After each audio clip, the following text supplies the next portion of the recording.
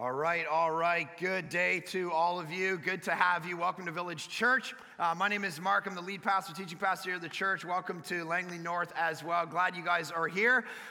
We are in the Gospel of Matthew. We have a lot of work to do today, so open up your Bibles. And really, this is a story that's a famous story of Jesus, and it's going to rock us a bit. It's a confrontational story, but that's good because what it does is it kind of says that the way the world functions is wrong, but the way that the kingdom functions is right, but it's all going to be upside down and backwards, and Jesus is going to kind of pull a veil back and go, the way that we naturally think about things is wrong, which is really good because this is one of those stories that if you feel kind of beat up over the last couple weeks, like if you feel like, man, I'm not living up to it, I worship money or family or comfort or routine or whatever, and Jesus has been calling me out over and over again, then this story is going to go, okay, I actually needed that, because this story is a beautiful story that the world has got it upside down and backwards when it comes at us and continuously wants justice, but we serve a God of such grace, such extravagant grace,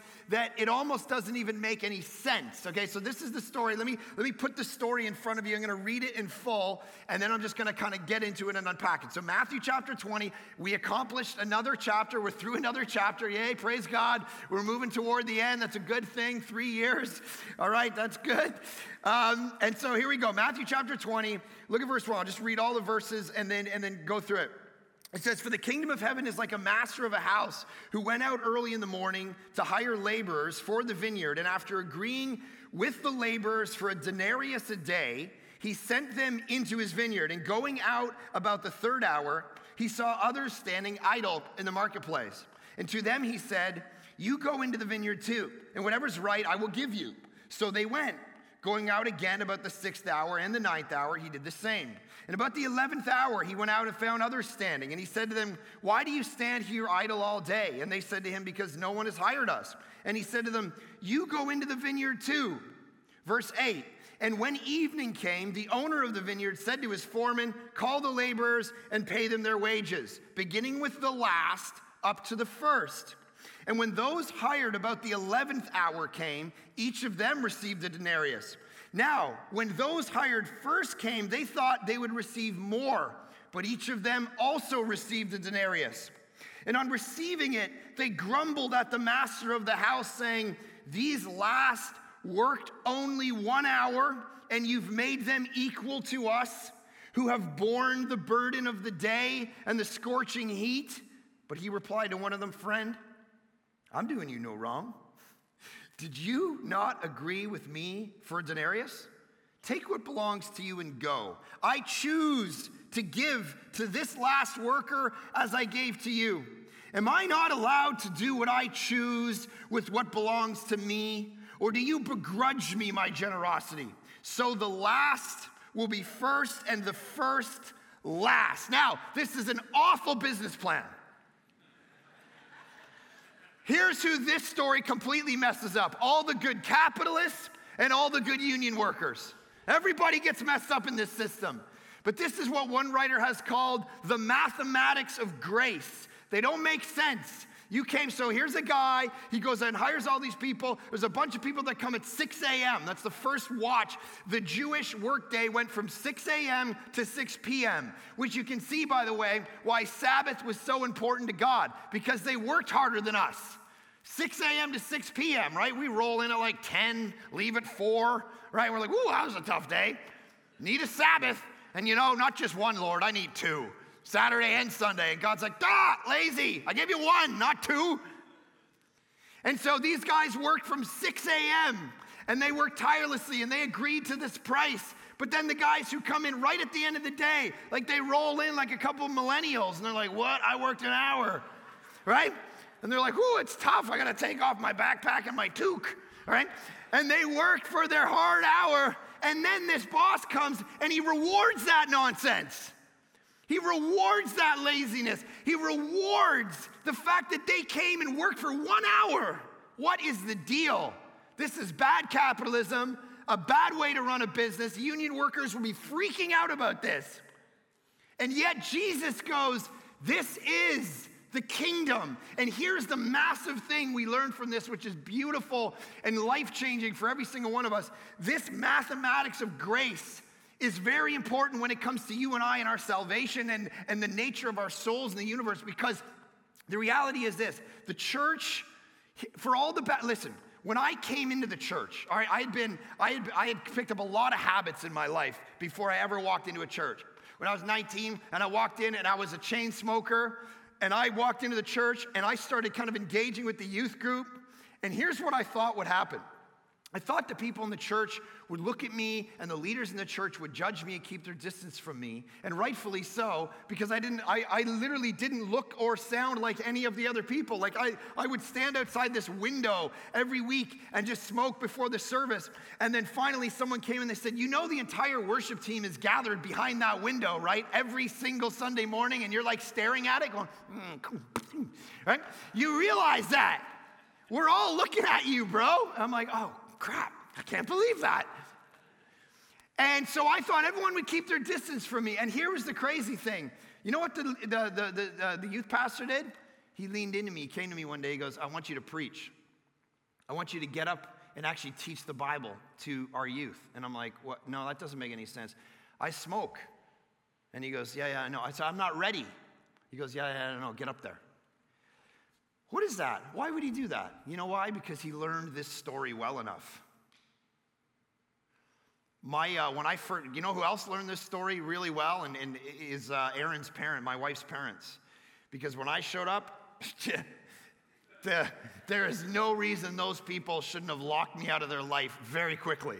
All right, like I'm talking, yeah, chain smoker, yeah, swear every other. I'm talking the first time we had dinner with them. All right, we're sitting down as a family. They've invited me into their home. I'm dating their daughter. They're about to go to Africa on a month-long trip and leave her home with me. All right, we sit down for our first meal, and I'm sitting there, and I invite my best friend into the meal, and we're all sitting around having dinner.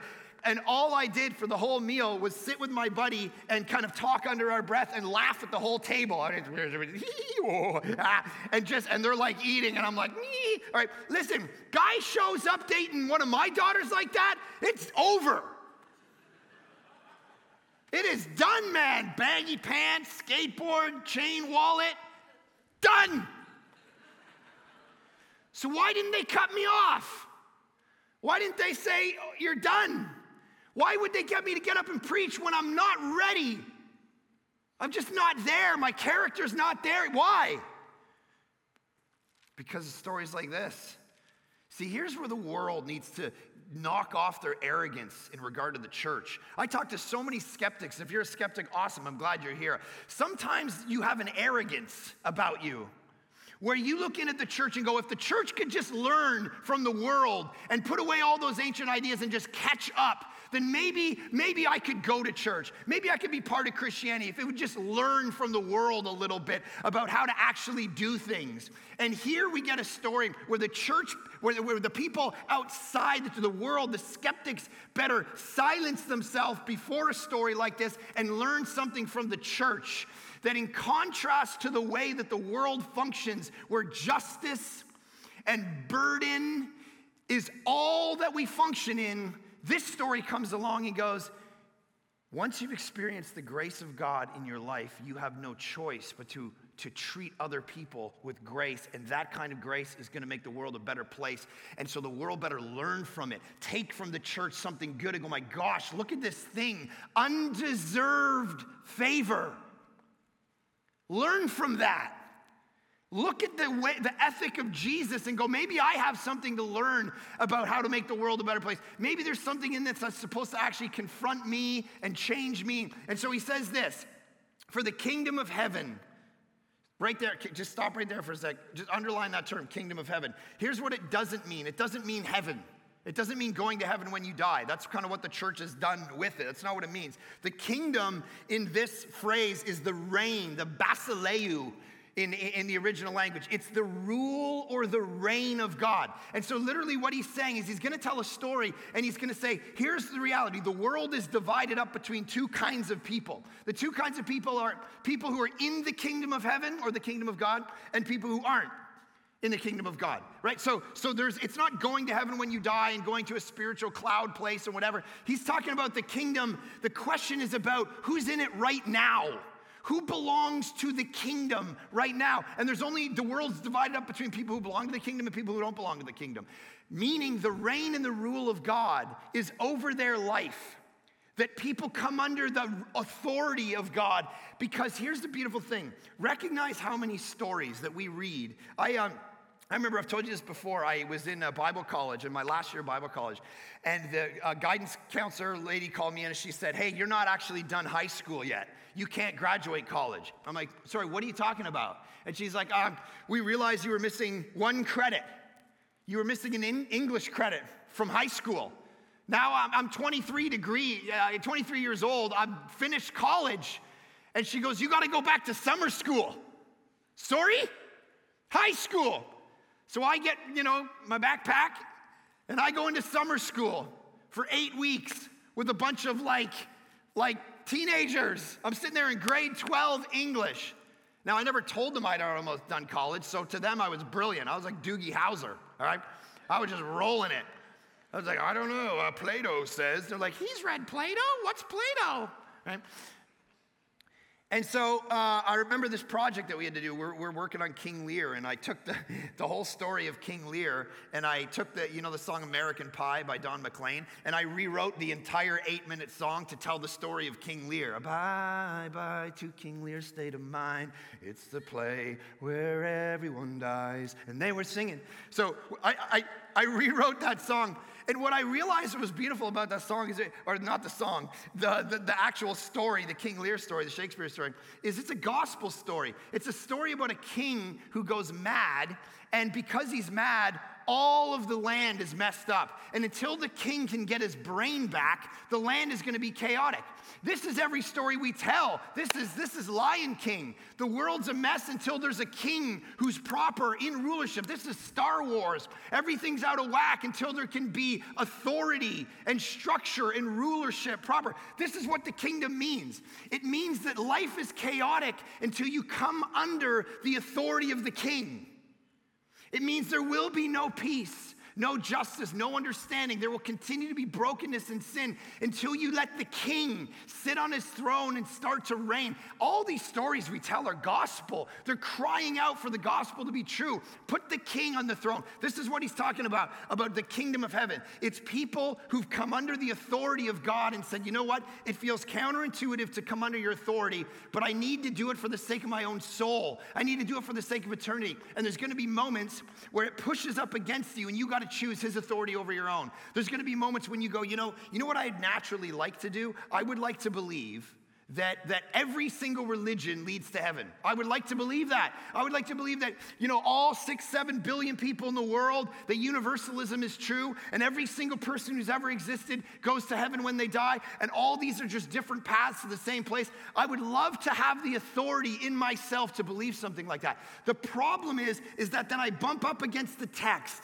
I bump up against God's word to us, spoken in the Bible, which says, John 14, no one comes to the Father except through me. Acts chapter 4, there is no salvation in any other name under heaven except Jesus. And then I have to make a decision. Am I going to come under the authority and the rulership, or am I going to continue to just do my own thing? That's the kind of question we're talking about. I would love to do whatever I want. You would love to do whatever you just say, hey, I want to sleep around. I want to sleep with as many guys as I want. That might be some of you. Right? Because it makes you feel good about your body and it helps you with your daddy issues and you want that pleasure in your life. And then you come up against the text and it says, no, hold on. The sexually immoral who haven't aligned their ways and their minds and their hearts with the ways of Jesus are outside the kingdom and we need to repent and come under and go, okay, now I'm being like, see, these are all authority kingdom questions. It's not about going to heaven when you die. It's about the question of, have you understood that you're a kingdom person in the present, in the now? That's the question this story has to put to you, and it confronts you, and then you got to make a decision. What kind of person am I? Am I actually a kingdom person, or am I not a kingdom person? Am I going to live my life, money, sexuality, family, whatever it is, and actually put it under the rulership of God or not? That's the beautiful thing about this question. Do you want to serve this kind of God or not? That's what he's talking about. So then he says this, for the kingdom of heaven, the rulership, the reign of God, the sphere of God is like a master of a house who went out early in the morning to hire laborers for his vineyard. And so obviously this is God. He's the ruler, and then he has a foreman, Jesus, and he goes out. Laborers are you and I, and our denarius is eternal life. And the work day is our lifetime, and the evening, when he shows up to pay us, is eternity. That's how this story's working. That's how the parable works. And so he goes out and hires these laborers for his vineyard, and after agreeing with the laborers for a denarius a day, which in that time, you'd basically make a denarius, in one day. And then it says this, something very interesting about this. He sent them into his vineyard, and going out about the third hour, he saw others standing idle in the marketplace. So in your Bible, literally underline or circle, whatever you do, double tap if you got an iPhone, the word idle, because that popped for me. Here's a bunch of people sitting idle in the marketplace, and they need Jesus to walk up to them and say, wake up. And there's a couple layers to this. Some of you just on a Christian level are sitting idle right now. Like you're not in the game. Your money's still in your pocket. You don't serve. You don't get in community. You don't sacrifice. You are sitting doing nothing. You are idle. You were never given a vision for your life. No one's ever looked at you and said, there's more to life than making money. There's more to life than making a nice, comfortable life for yourself. You're sitting idle right now, even as a believer, and Jesus is walking up to you in the marketplace and saying, hey, wake up. You want a vision? I'll give you one. Go into the vineyard and do kingdom work. Get busy. This is a war we're in the midst of. And so you need to wake up. Stop coasting. This is wartime. Some of us, this is a great analogy John Piper gives, is he talks about the idea that a lot of Christians are just kind of living like it's good times. We're all legit. Everything's fine. He's like, we're living in wartime right now. Remember in wartime what our grandparents had to do? When World War II was going on, they have to sacrifice. They have to be disciplined. They're like sewing button. When's the last time you sewed a button on your clothes? My generation don't even know what you're talking about. It's like, oh my gosh, the button fell off. Throw that out. I'm going to H&M. My grandma'd be like, what? Let me make a button from scratch.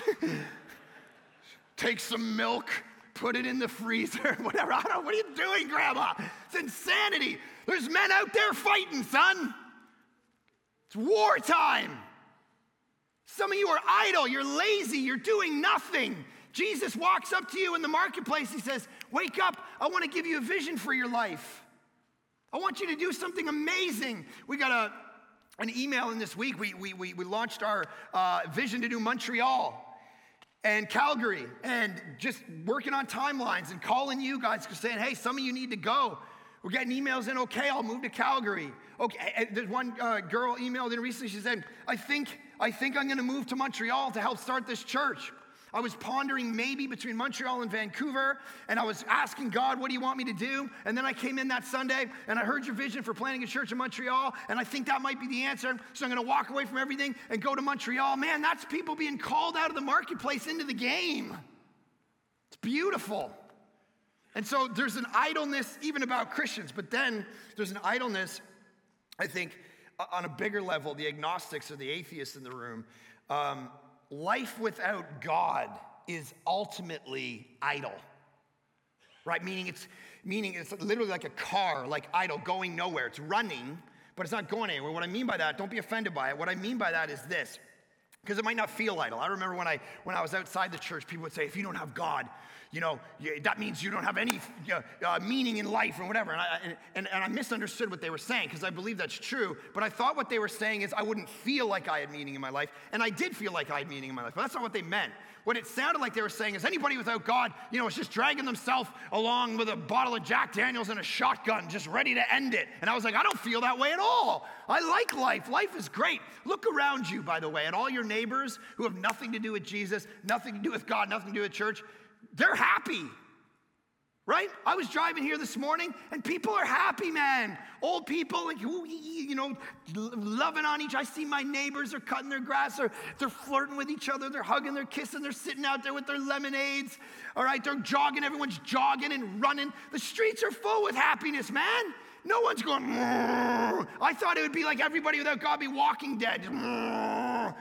Life is awful," scratching at the door. It's like a horror movie. I didn't see that at all. Life's fine. That's not what I mean. What I mean is ultimately, like behind the veil, okay, so the ancient philosophers, Plato, Aristotle, Aquinas, Socrates, all these guys used to debate something called, in Greek, it's called teleos, teleology. And it's a Greek word meaning the end or the goal. And so all the debates in the marketplace back in the ancient Greece were all about teleology. They were all about what is the goal? What is the point? What is the end goal to life at all?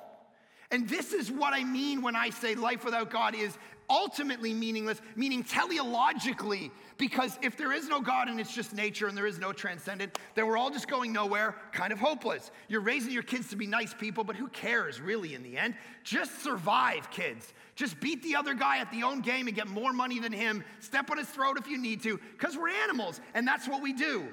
If reincarnation's true, we're a bit still meaningless because we're not sure what we did in the last life that we need to improve in this life so that we have a better next life. Like, how many of us right now, if the point of reincarnation philosophically is that you become better than you were in the last life so you can progress, how many of you remember your last life?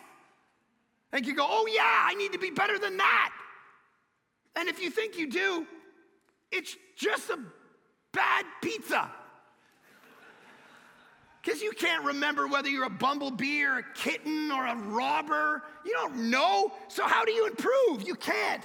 So reincarnation philosophy becomes meaningless. Religion becomes meaningless because you try and try and try and try, but you just can't accomplish. You can't live up to the standard God puts on you, so it becomes a burden, which is why many of you ran away from the church when you were kids because you read the story of Noah and said, I got to try to be a good person so I don't die in the flood, and you didn't realize that story has nothing to do with Noah being a good person because he's a disaster, walks around naked, gets drunk. That the whole point of that story is that God is good and the gospel is true. You recognize something. I didn't plan to say this, but you recognize something about the Noah story, by the way? It's a beautiful story. When I read it to my kids, sometimes they don't get the point because the story about Noah is this story where God judges the world and he hates sin and he kills everybody except for these 8 people in this boat. And it's because God is good. And then he puts a rainbow in the clouds and we go, oh, it's so nice. God likes colors. That must be what that's about. But the reality is this, you know what that story is? You know what he puts in the sky in the Hebrew in Genesis chapter 6? It's called a bow. Rainbow, we say that, it's a bow. And what it meant was a war bow. And what it meant was, listen, for all that time, from Genesis 1 to 6, he was firing downward at people. He was saying, you're sinful, I'm gonna kill you. And he floods everybody. And then at the end of the story, in this beautiful gospel moment, he turns the bow on himself.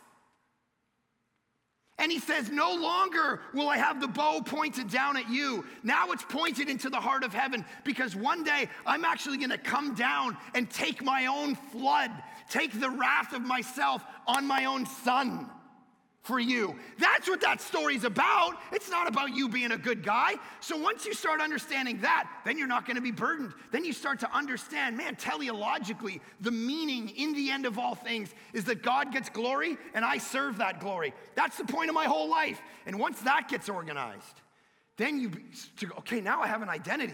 Now I got something I can live for. Now I'm not idle anymore. Some of you are just idle. You're not moving. The engine's running, but you're mailing it in.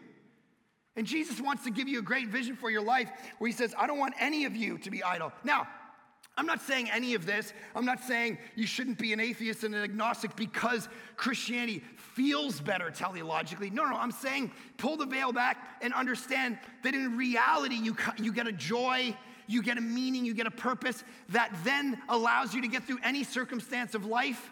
But I'm not saying it because I want it to be sentimentally true. If you're an agnostic or an atheist, listen, I'm not going to believe in something because it makes me feel better. True, I'm not a sentimental guy. I don't know if you figured this out yet. I'm not that sappy, except with my kids. All right, with my kids, I'm very sappy. Like if you had a camera on me with my kids, you'd be like, that's a different person. Because like even this week, I was putting my kids to bed, and my kids looked at me and go, hey, Dad, we heard this, there's a song called Butterfly Kisses. Can you sing it to us? I'm like, as long as the church never sees that nonsense, yes. And I pull up the lyrics, and butterfly kisses in the midnight prayer. Or I'm like doing this thing, and then I get to this line, she'll change her name today. You know that, it's like, oh my gosh, she's gonna get married. And Hayden goes, why would she change her name to Dave, right?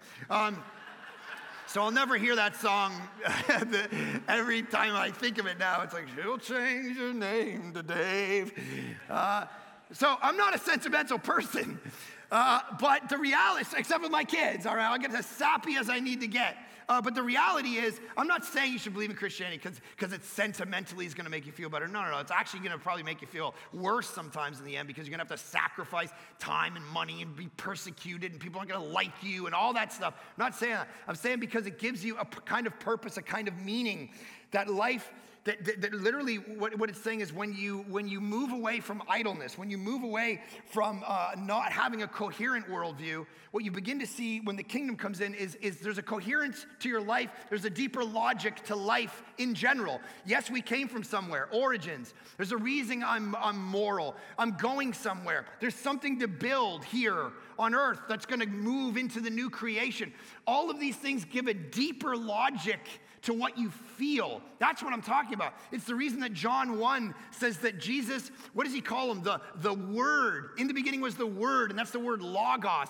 And back, the ancients used to debate not only teleology, but they used to debate logic, and that's the word logic.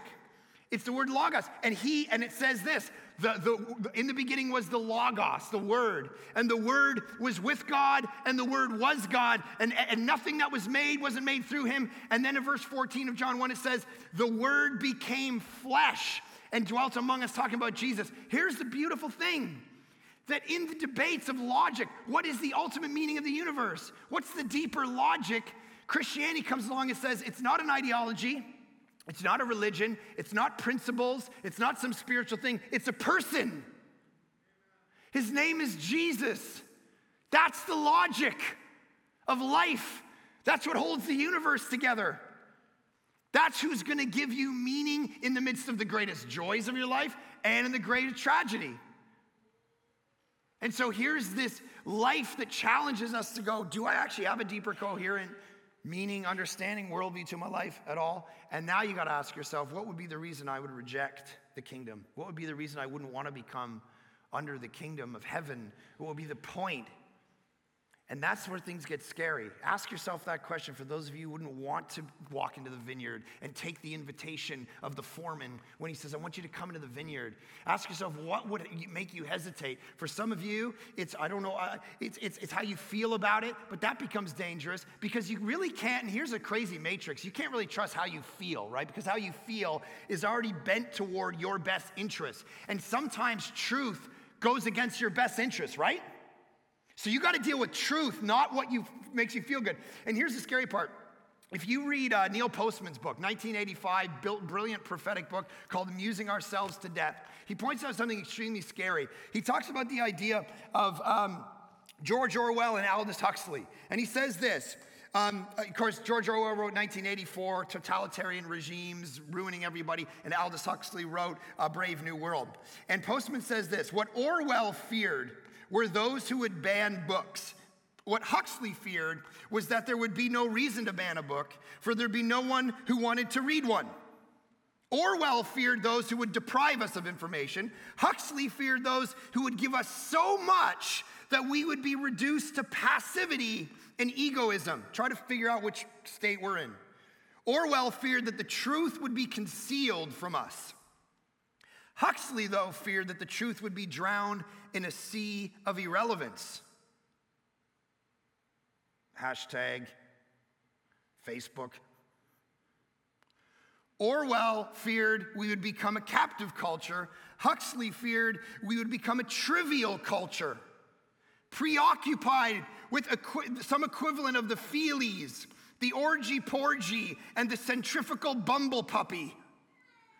In 1984, people are controlled by inflicting pain. In A Brave New World, they're controlled by inflicting pleasure.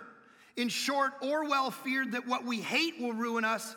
Huxley feared that what we love will ruin us. And this book is about the possibility that Huxley, not Orwell, was right. That's the danger, is you can't trust how you feel because the slavery is how you feel. It's that you are enslaved to your own pleasure. And when your own pleasure bumps up against truth, you choose the pleasure every time. The problem is the only pleasure you're choosing is the quick pleasure, the 15 minutes of pleasure, and not thinking about, as we talked about right last week, the week before, the 15 million years of pleasure that's being offered to you when you become a kingdom person, when you take the invitation to enter the vineyard. And so Jesus is saying, listen, you can't just trust how you feel. What's the real reason you don't want to receive this invitation to come to the kingdom? And there's lots of people who go, now here's what gives me hope, by the way, because lots of people who go, you know, nobody really, I remember in our church planning days, see, these guys, you know what's beautiful about it? Look at these guys, these laborers actually receive his invitation to go into the vineyard. And that's beautiful because I remember when we were planting a church, there was this discussion. I said, okay, I think we're going to plant a church. We gathered these 16 people. And then someone came up to me and said, you know, nobody becomes a Christian anymore in Canada. And I was like, wow, this is a depressing conversation. Why would I plant a church if no one's ever going to become a Christian again in Canada? We should just pack it up and be done, right? Don't you love Christians, by the way? Like, they're so, I watch some of these end time guys on TV sweating and screaming, and I'm just like, oh my gosh, I don't even want to leave my house. Life is depressing. The world's in shambles, it's disgusting, and no point in going anywhere. Man, and that's the way people view Christians. But then you see a story like this, and this story is hopeful. This story is you plant a church, and guess what? 1,100 people get baptized in 7 years. I listen to that guy, I'm just going to go home, twist my hair, and be depressed. In a dark room. We had our men's retreat. 5 guys came to Jesus on the Saturday night. What is that? How does that happen? Because people still do receive the invitation of the foreman to walk into the vineyard. You know that. Because people are hungry and we're thirsty until we drink of the water of life. That's what John 4 is about. You're going to come here, lady. Why are you here? I'm here to get water. Well, I'll get you water. I'll get you water that you'll never thirst again. Hey, how many times have you been married? I don't know. Yeah, you've been married 5 times, and the guy you're living with right now isn't your husband. You know why? Because you're thirsty. No, I have a drink right here. No, you're thirsty. Spiritually, emotionally, and that thirst will never go away. You will keep tracking it until you receive the invitation of the foreman to enter into the vineyard and actually say, okay, now I've got a life. Now I have a vision. Now I have meaning. My soul has been taken care of. My body is being taken care of in the context of salvation. Now, here's the thing, not because of you, but in spite of you, because that's a beautiful part of the story. Everyone gets the same, right? And then the guys who've been in there for a while actually end up complaining about it because they look and they say, look at the guys. So when evening came, the owner of the vineyard said, call the laborers, pay them their wages, beginning with the last. I love that. He just wants the guys who were hired first to see it. He just wants to rub their face in it. Make sure we pay the guys who showed up an hour ago first. Just to get this thing, get these guys ticked who've been laboring since 6 a.m. Tired! Because they think that all their work and all their sweat in front of God is going to impress him. And they've misunderstood it. And they've thought it since they were kids. They've thought it since they were sitting. I mean, this is what we're born. We're little legalists. In our heart, we're all little religious legalists. Right? It's like my kids sitting in a restaurant. How many noodles do I have to eat so I can get what? Dessert. How many noodles to impress my father so that I can get the good stuff? That's what we all do. And we do it with God every day. How many good little things do I have to do? And then maybe you'll bless me. And he goes, oh, let's flip this whole thing upside down and really tick those people off. I'm going to give this guy who came in an hour ago deathbed confession. But I've been serving the Lord for 95 years. I'm giving away half my money. Deathbed? That guy doesn't deserve the same as me. Oh, because you think you deserve something.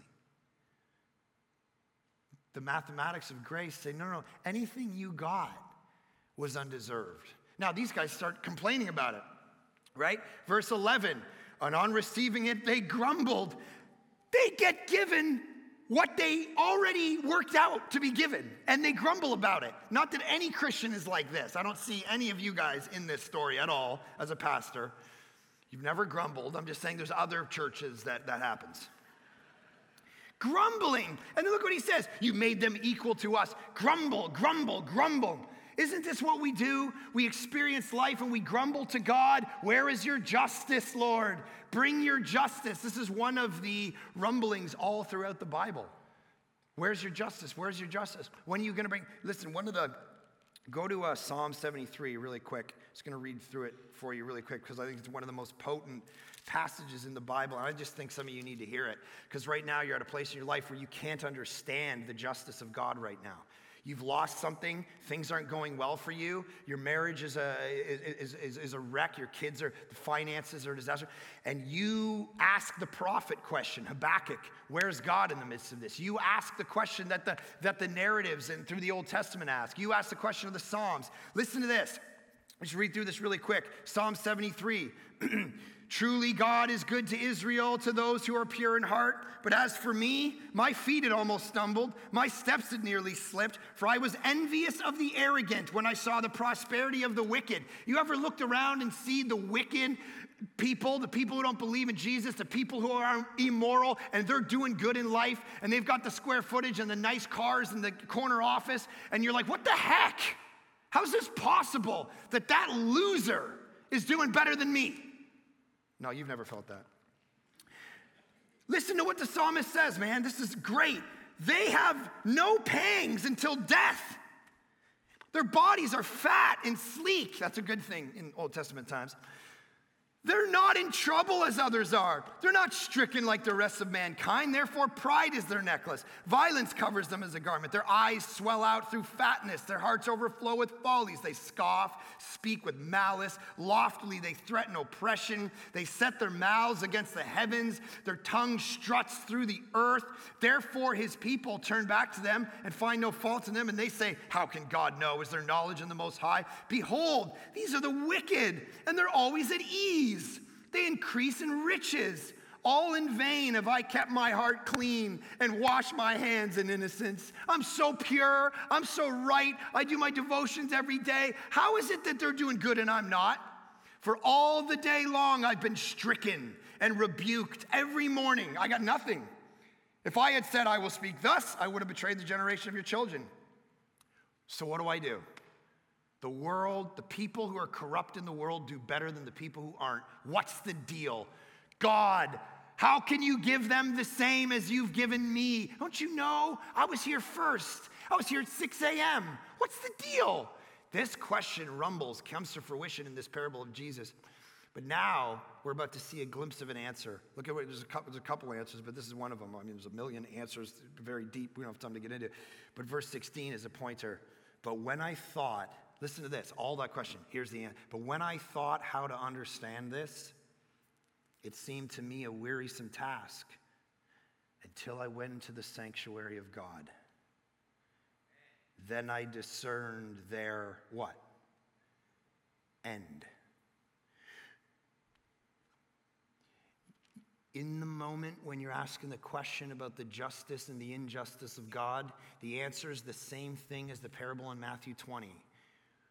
Wait until the landowner shows up and deals out death and judgment. Wait until the end, because when the end comes, then you can ask your little question about what you thought. See, we have a very arrogant spirit to think we know what to do, how to run the universe. You think you know how to run the universe? It's a very complicated task, by the way.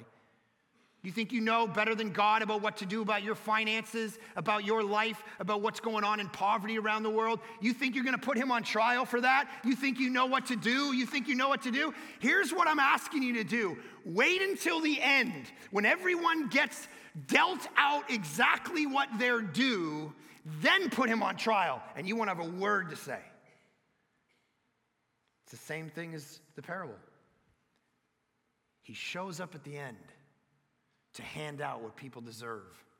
And the most righteous people who think they deserve the most, he says, I flip it upside down, because nothing you get. Listen, look at the end of the parable. I don't know if time to continue unpacking Matthew or Psalm 73, but look at the end of the parable, Matthew 20, and I'll pray for us. Am I not allowed to do what I choose? Verse 15, am I not allowed to do what I choose?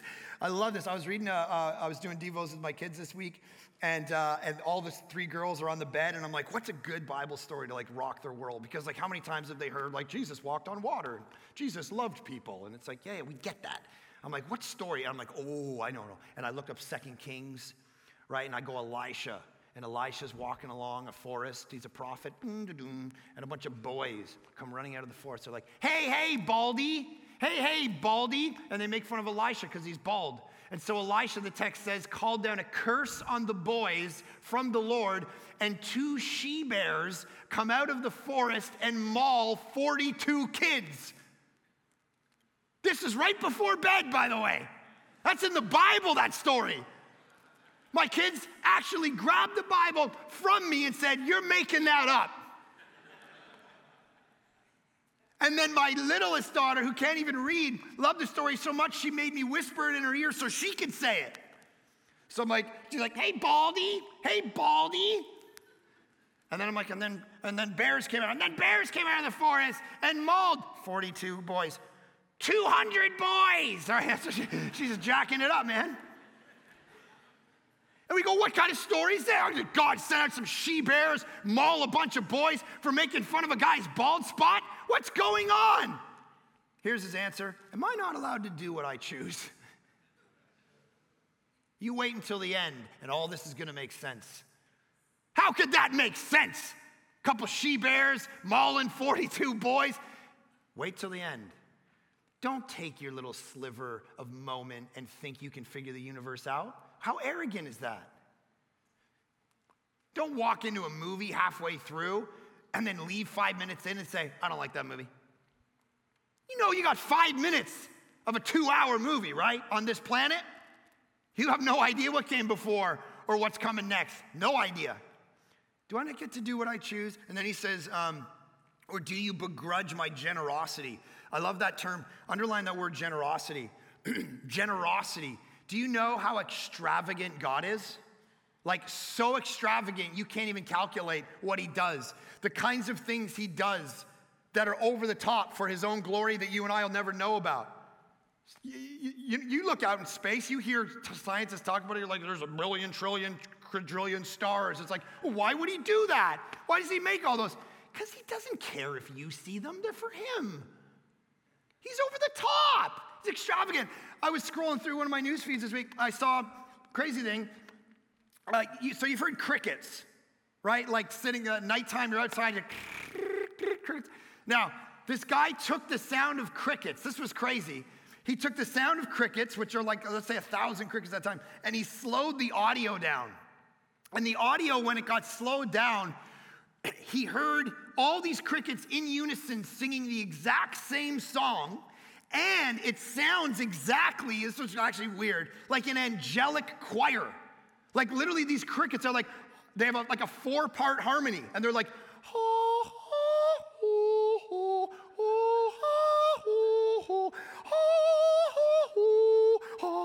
I don't know.